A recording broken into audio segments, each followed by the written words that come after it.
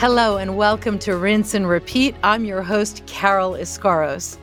As you know, here on the program, we are going through the women of the Bible, and we're going through the main women of the Bible in order, beginning with Eve and working all the way through the Old Testament, and ultimately we will go through the New Testament, and we'll be sprinkling throughout that some lagniappe additions. But at the beginning of every program, I like to open with a brief biography of a contemporary woman of the Bible, a woman who lived and illustrates the characteristics of the women that we will be studying, or serves as a contrast, a literary foil, if you will, of the woman that we will be studying. And so today I thought I'd begin this way. I have often noted that one of the hardest groups of people to reach with the gospel are religious people. If you think about it, who did Jesus have the most conflict with? Who did he have the harshest words for? It was the Pharisees, right? The Pharisees and the Sadducees and the scribes, the religious people of his day, were the ones that he used to call whitewashed tombs and whited sepulchres, right? He used to really get on their case, religious people.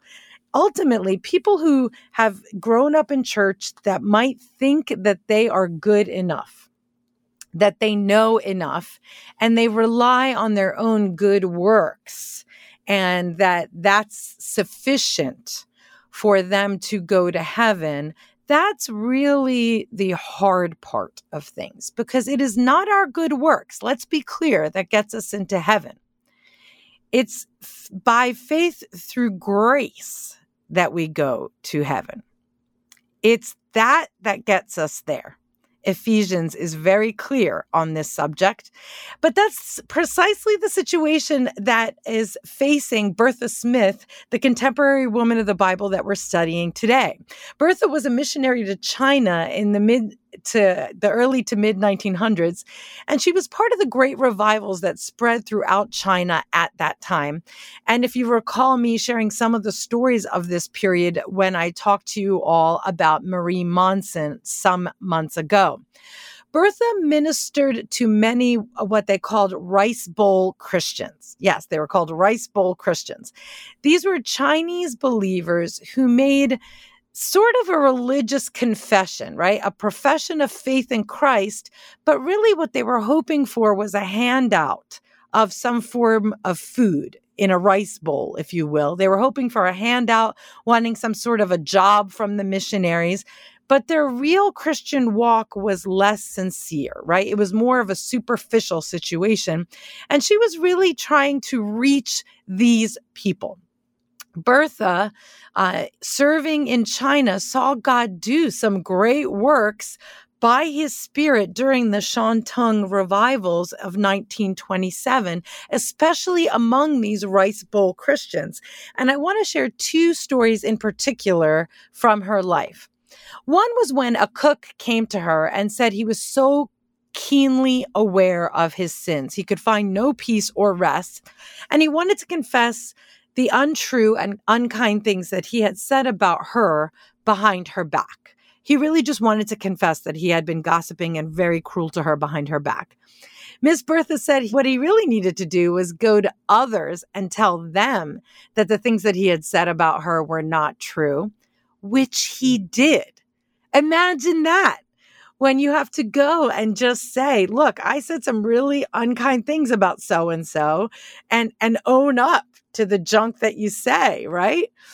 He had also taken some money that was not his to take. So he agreed to work without wages until he made up for the money he stole. Listen, Bertha asked this cook to do hard things, and he did the hard things. These were the fruits of repentance. See, saying you repent, but then there is no fruit of repentance makes the repentance somewhat spurious looking, right? But he actually had fruit of repentance. And she said that in doing all of this, she saw the man's countenance, his face really changed permanently. There was such a relief on him. The second story I want to share is a change in a person named Mr. Chow. He was an evangelist, if you would believe it. Yes, an evangelist started to worry about his own salvation. So he came to her and he talked to her about it. And as he was, talking, she cut to the chase. She asked him, the evangelist, now hear me on this. She said to him, "What are you trusting in for your salvation, Mr. Chow?" And he immediately answered and said, "You need not tell me that after I have walked for 25 years all over this country telling people about the Savior, that the Lord is going to turn me away from heaven's gate." He was kind of like miffed that she was basically telling him, "What are you relying on for your salvation?" To which she immediately replied to him, "If that is what you're trusting in, you most certainly will be turned away." In other words, if you're relying on the fact that you are an evangelist and you've done good works for the Lord and you've gone everywhere telling people about Jesus, and that's what you think is going to get you into heaven, you most certainly are going to be turned away. It's the gospel and the gospel alone. It's the blood of Jesus Christ. Period. Full stop. That gets us into heaven. Let's be abundantly clear about that. And my beloved listeners, pause on this story. If you have never received Christ as Savior, if there was never a moment in your life where you said, "Lord, I humble myself and I receive you as Lord and Savior. I know it is the blood of Jesus Christ that covers me from my sin," I invite you to do that right now, even as I am speaking. You can do it driving your car, taking care of your kids, exercising. Whenever you are listening to the program, you can do it wherever you are.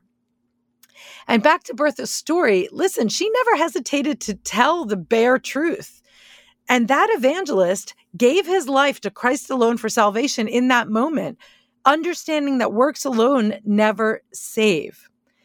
See, spiritual awakenings always begin with a consciousness of the holiness of God and human sinfulness.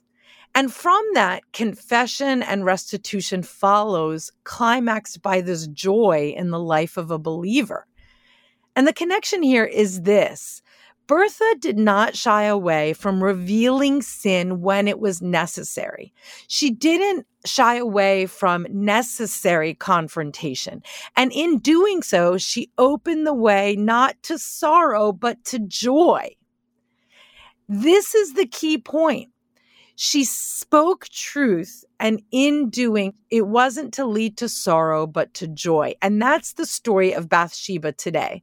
A story that reveals sin, ultimately not for sorrow, but for joy, even though there's sorrow woven in the tale throughout. So the story of David and Bathsheba is probably one of the most famous stories of the Old Testament. I probably don't even need to recap it, but I will in case you are not familiar. It begins in 2 Samuel chapter 11. You are familiar with the story, I'm sure. It was springtime, which was the time of war. And as king, David should have gone to war. Instead, he decides to take a little siesta and he stays back. He's on the roof of his palace and he decides to hang there. And Bathsheba is bathing on the roof of her home, which is obviously lower than the roof of his palace. And he sees her bathing on the roof. So he sends for Bathsheba. He sleeps with her. She becomes pregnant. And to cover the sin, he calls for her husband, Uriah the Hittite, to be sent from the front lines of battle where he's doing what's right, so he can come home and sleep with his wife, and hopefully then he could just cover the conception of his sin, saying that, she's just having a baby with her husband. But Uriah the Hittite's too honorable for that. He's like, I'm not going to go home and enjoy life with my wife while all those men are in battle at war. He won't sleep with his wife. He's too honorable for that. So what does David do? He devises yet another evil, wicked plan. And he sends Uriah the Hittite to the front lines. He basically puts him on the front lines, has everybody else step back, knowing that Uriah is going to end up dying.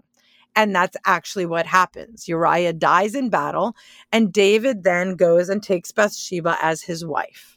Okay? It's horrific. Can we just pause on this? We are ultimately going to do a study here on Rinse and Repeat about lessons from the life of David. And we are going to delve into this in some depth. Okay. So there will come a time where we're going to explore all the great lessons we can learn from David's mistakes. But this whole thing is pretty horrific. But a few key things I want us to consider and learn from this chapter. Okay. First, some people do want to lay blame for this situation with Bathsheba. I want to address this controversy at the outset, okay? Some people in things I have read want to blame Bathsheba as well as David here.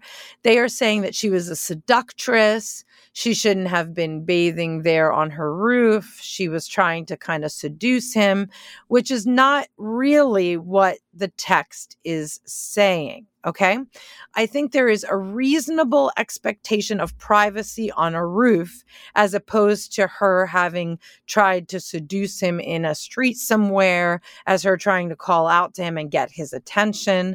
Also, this was apparently supposed to be tied to the ritual purification after her menstrual cycle. So she appeared to have been obeying the law here as an FYI.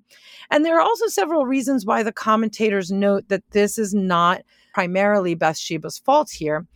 Number one, she could not say no to the king.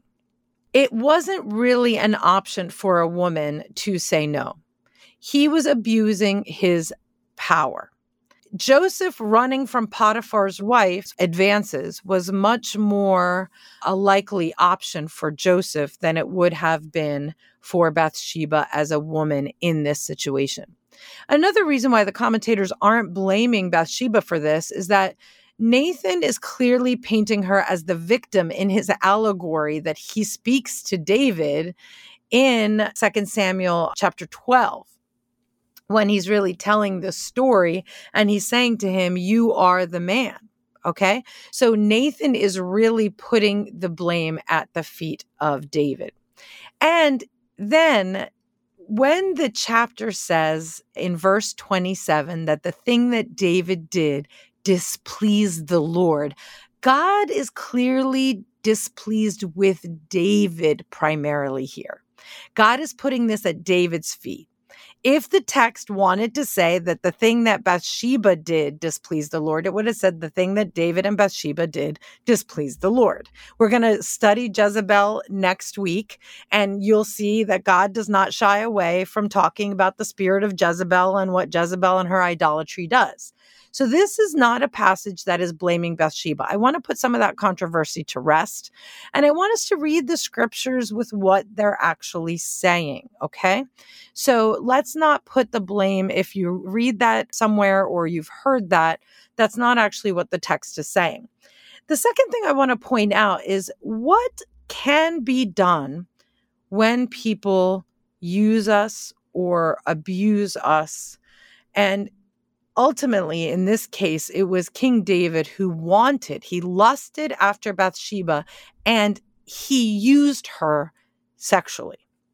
There are various passages about this sort of thing in the scripture. And pause. Can we just pause on this? I am really grateful to God and the Word of God that it deals with real life stuff.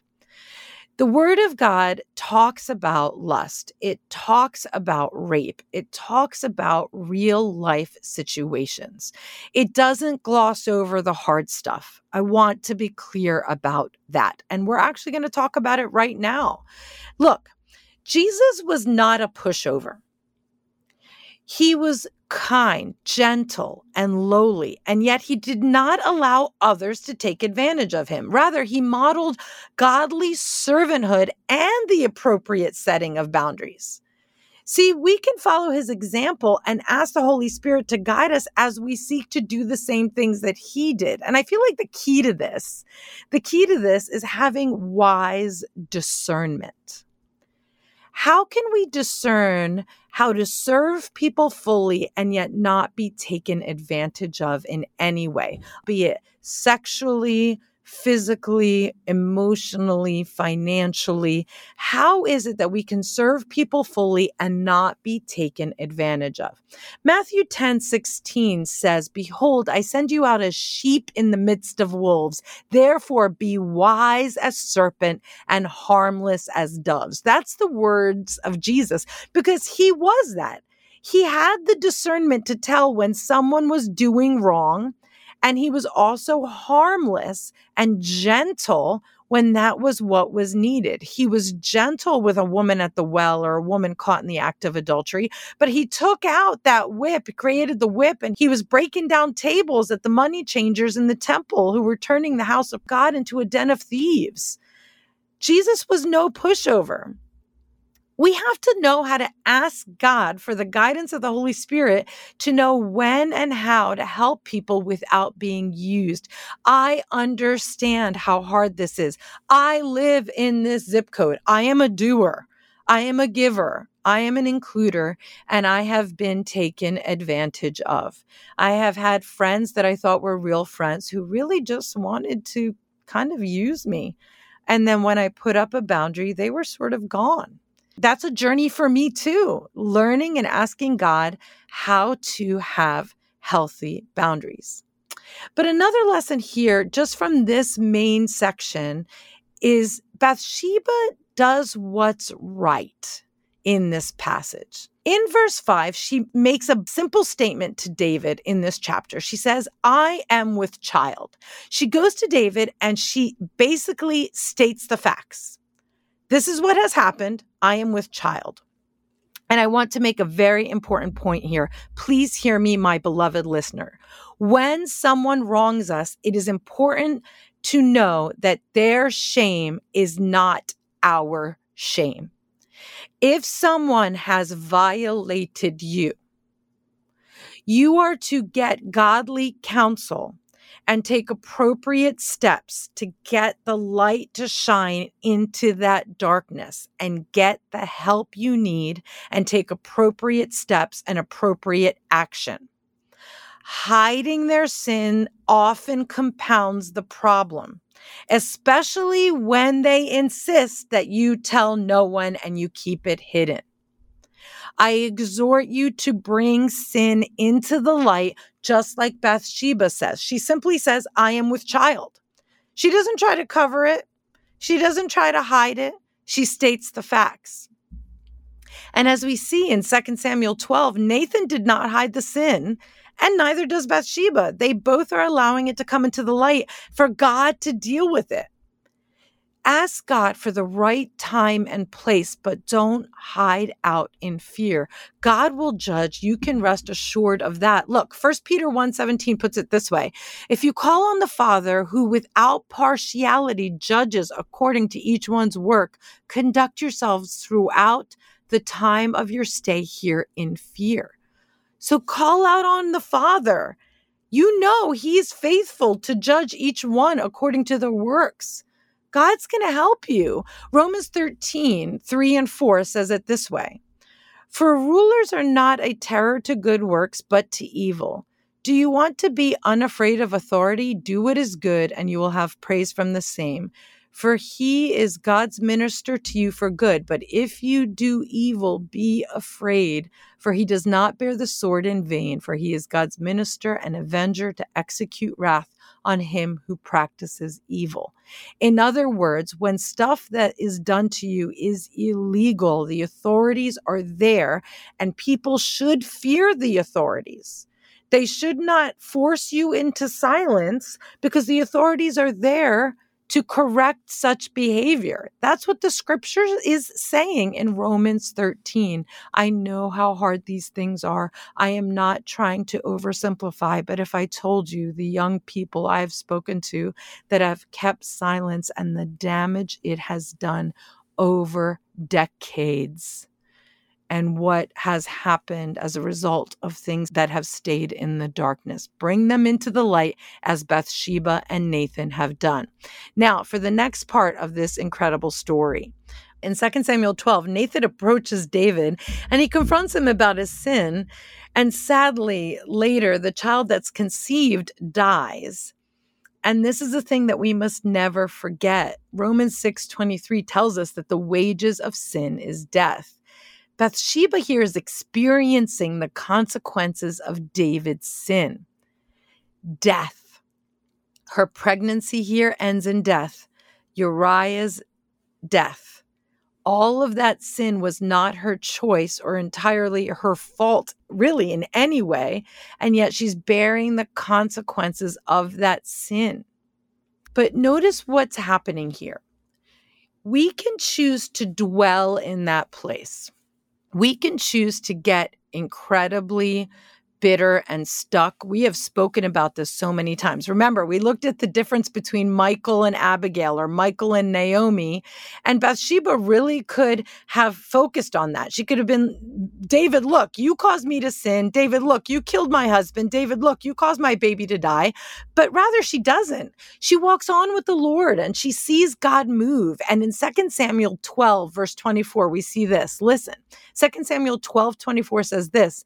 Then David comforted Bathsheba, his wife, and went into her and lay with her. So she bore a son, and she called his name Solomon. And now the Lord loved him, and he sent word by the hand of Nathan the prophet. So he called his name Jedediah because of the Lord. So look at that. God is working all that pain together for good. And we actually see that Solomon is actually the fourth child of David and Bathsheba together. If you want to see that, that's in 1 Chronicles 3:5. Solomon is actually their fourth child together. But we see that through this woman, the Son of God is ultimately going to come through Bathsheba. I want you to catch that. The Son of God doesn't come through the amazing, wise, and discerning Abigail that we've studied last time.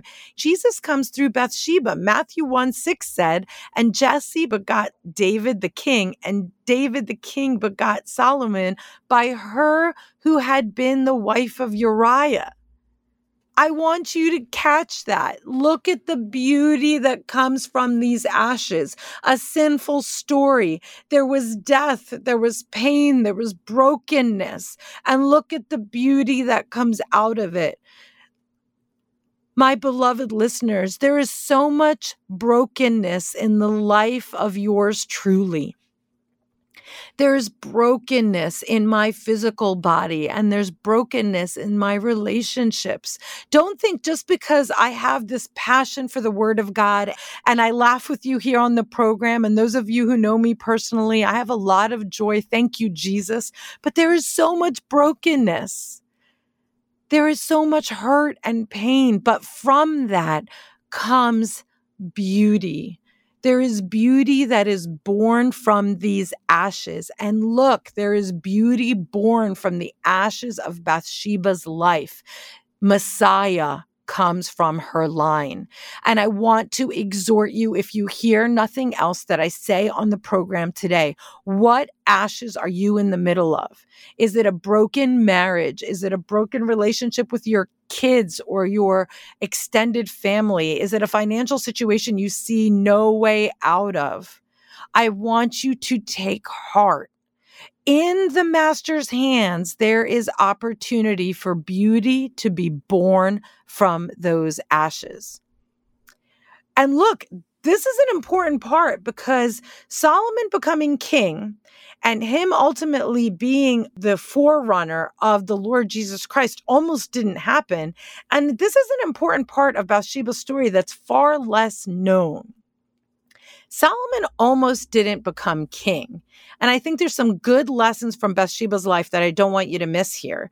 In 1 Kings 1:11-31, Adonijah, another son of David, has a strong claim to the throne, okay? David is dying here. Adonijah has the support of Joab, the commander of David's army, and one of the priests, Abiathar, okay? So Adonijah holds this coronation celebration. He takes the throne, and he does so without inviting Solomon, Nathan, and Bathsheba, of course. Right? So Nathan runs to Bathsheba and he says, you better go to David before he dies and remind him that Solomon is the one that he said is going to be king. He said, you had better go because your life and Solomon's life are at great risk if Adonijah becomes king. So Bathsheba here shows incredible wisdom and obedience, and she goes and advocates for Solomon with David. See, without her, Solomon may never have become king. She secures his place and potentially saves his life and hers. And I want us to note her character here for a moment. This woman has some serious boldness. She goes running to David with some serious boldness. Do we approach God the same way? Or are we sort of blasé and passive about our approach to God? Sleepy in our prayers, if our prayers exist at all. Now I lay me down to sleep. I pray the Lord my soul to keep as we're snoozing in our beds.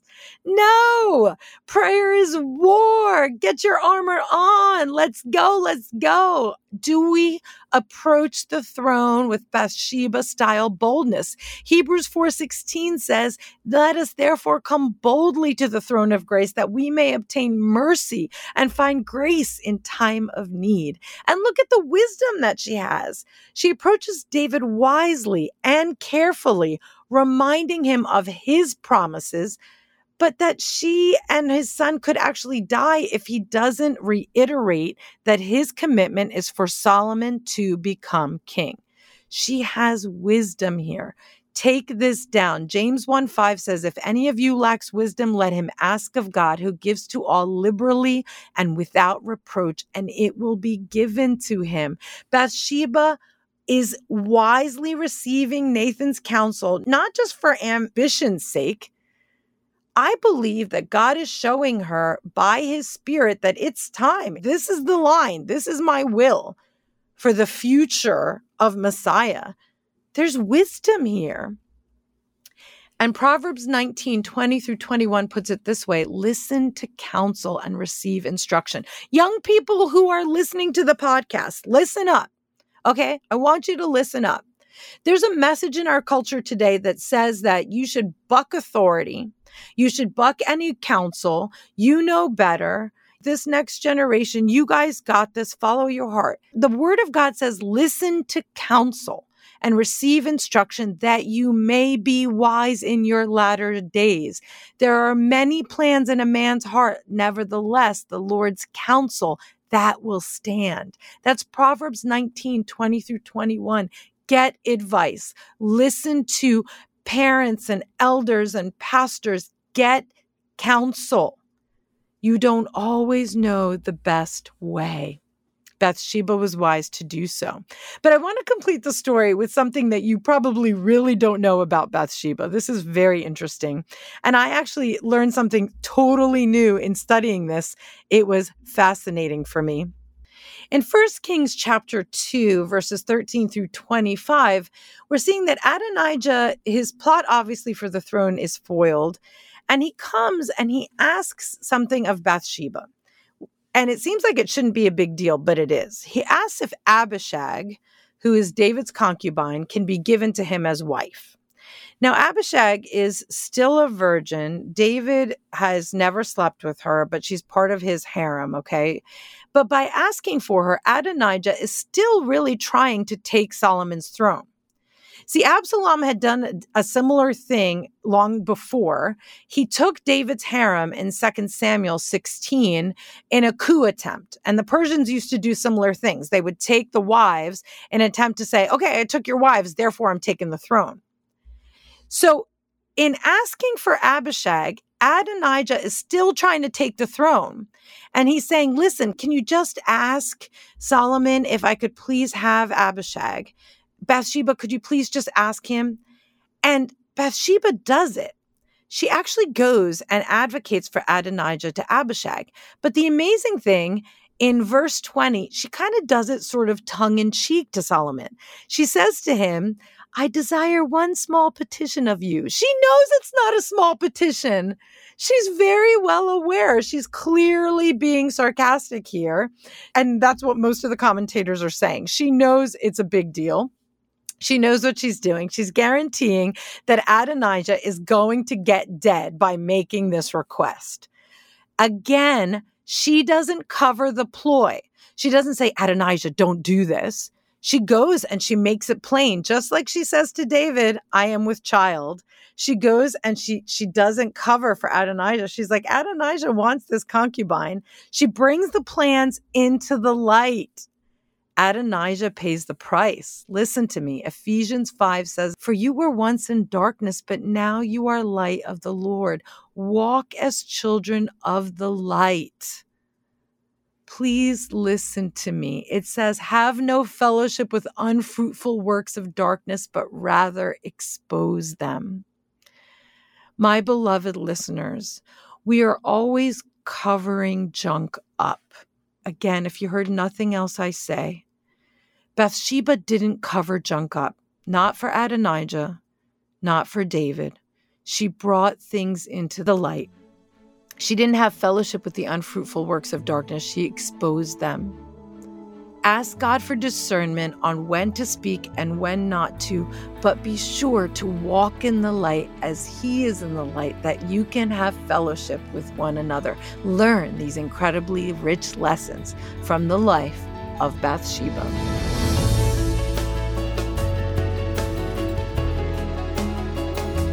Thank you for joining me for this episode of Rinse and Repeat. We hope that you have enjoyed the podcast. In case this is the first time you're joining me, I want to make sure you know what the heart of Rinse and Repeat is all about. This program is designed to give women and young people the very meat of the Word of God, really, but with Titus chapter 2, verses 3 through 5 at the forefront. And that passage has older women admonishing younger women to love their husbands and their children and their homes, and to seek purity really at the heart of everything that they do. That is the distinctive of this program. You'll hear me sharing a lot of personal examples and a lot of life examples along those lines. If you're a man that's listening and you're being blessed by what you're hearing, praise the Lord, even as I'm primarily teaching women and young people. You can catch Rinse and Repeat the podcast anywhere podcasts are purveyed. That's Apple Podcasts, Spotify, Google Podcasts, Anchor FM. You can check out the podcast also through my website at carolescaros.com. That's caroleskaros.com. Please visit my website and let me know that you're listening to the podcast. Let me know how it's affecting you. I would love to hear more from you. Some of the feedback that we're getting to the program is incredibly exciting. We're also very, very excited to learn about our listeners in other countries, including, as I've said, in France and South Africa. Very, very exciting news. And there on my website, you can read our Bible reading plans on the YouVersion Bible app. You can learn about upcoming events and speaking engagements and much more. Again, that website is carolescaros.com. And please be sure to tune in next time for our next episode of Rinse and Repeat.